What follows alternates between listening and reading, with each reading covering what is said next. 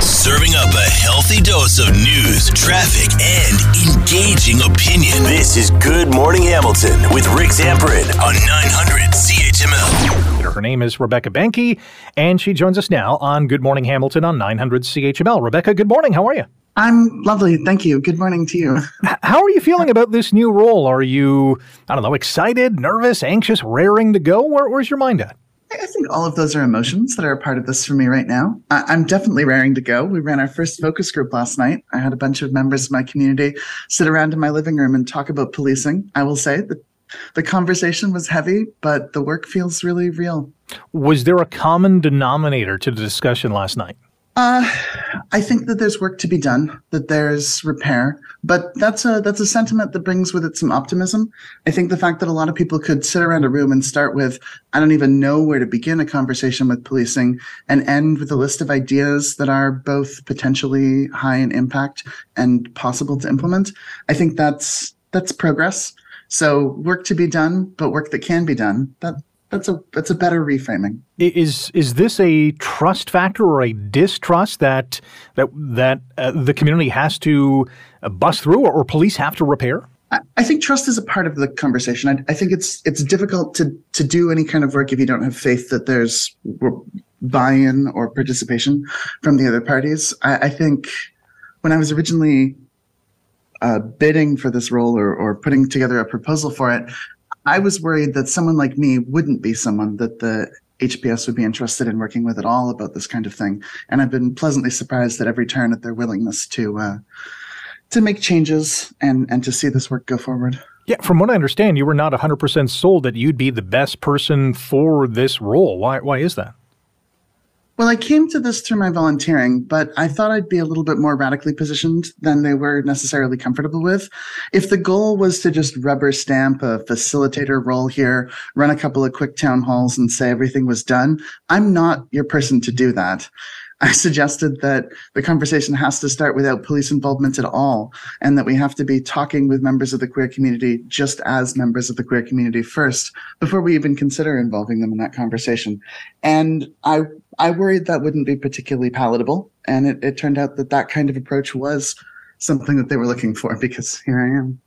So what is the ultimate goal? At the end of the day, when you say, you know what, I'm done with this third-party facilitator job because my mission has been complete, what does that look like?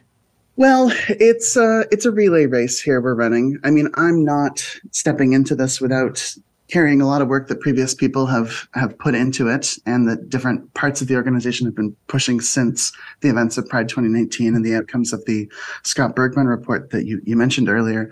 But I hope that at the end of this process, there's a little bit more trust and that there's a little bit more opportunity to take up service, because right now, if members of the community are afraid to interact with police, or that they believe any interaction with police is a form of violence, then that's not going to give us a police service that can help our community. And while I think there's an opportunity to explore if a reallocation of certain funding would better serve our society, right now and in this role, I can tell you that there is work of reform to be done within the organization, and there's work of awareness to be done for members of the community who don't understand reform steps that have already been taken. Our guest on Good Morning Hamilton on 900 CHML, Rebecca Benke, third-party facilitator between the LGBTQ community and Hamilton Police. Is this a role that should be made permanent? Is it important enough to have this go-between for a long time? Oh, goodness. I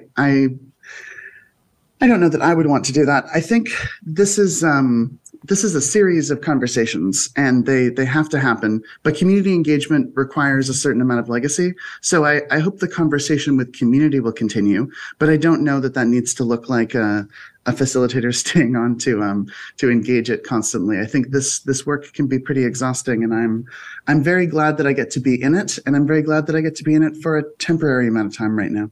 You mentioned earlier that you had your first focus group last night. How many more are planned, and when do you incorporate police into that discussion?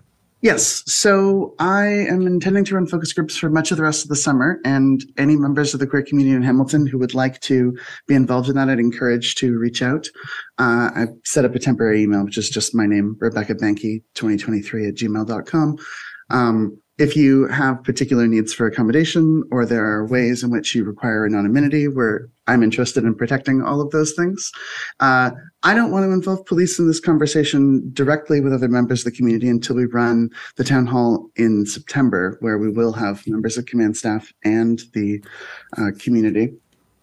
But I do intend to continue to have conversations. I've got meetings set up with command to talk about the shape that the conversations in the focus groups are taking, and I'll be collecting data out of those conversations, protecting the privacy of the people who are involved, and making sure that we've got a bit of a way forward, an action plan that can address some of the concerns that are coming out of these conversations, because there are concerns, and I think they can be addressed. In our final minute here, that town hall in September, is that more or less a, hey, Hamilton Police, this is what the local LGBT community is saying, please hear us? Is that basically how it's going to work?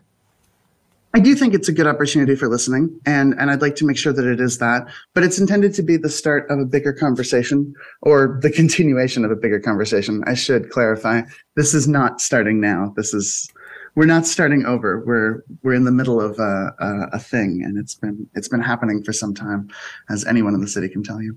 Well, good luck in this role. We'd really like to touch base with you come September to give us either a preview of what you heard over the summer and what's going to come at the town hall, or maybe after the town hall to get some reaction on how that went. Really appreciate your time this morning. Thank you so much, and I'd love to do that. Wake up with the information you need to get the most out of your day. You're listening to Good Morning Hamilton with Rick Zamperin on 900 CHML.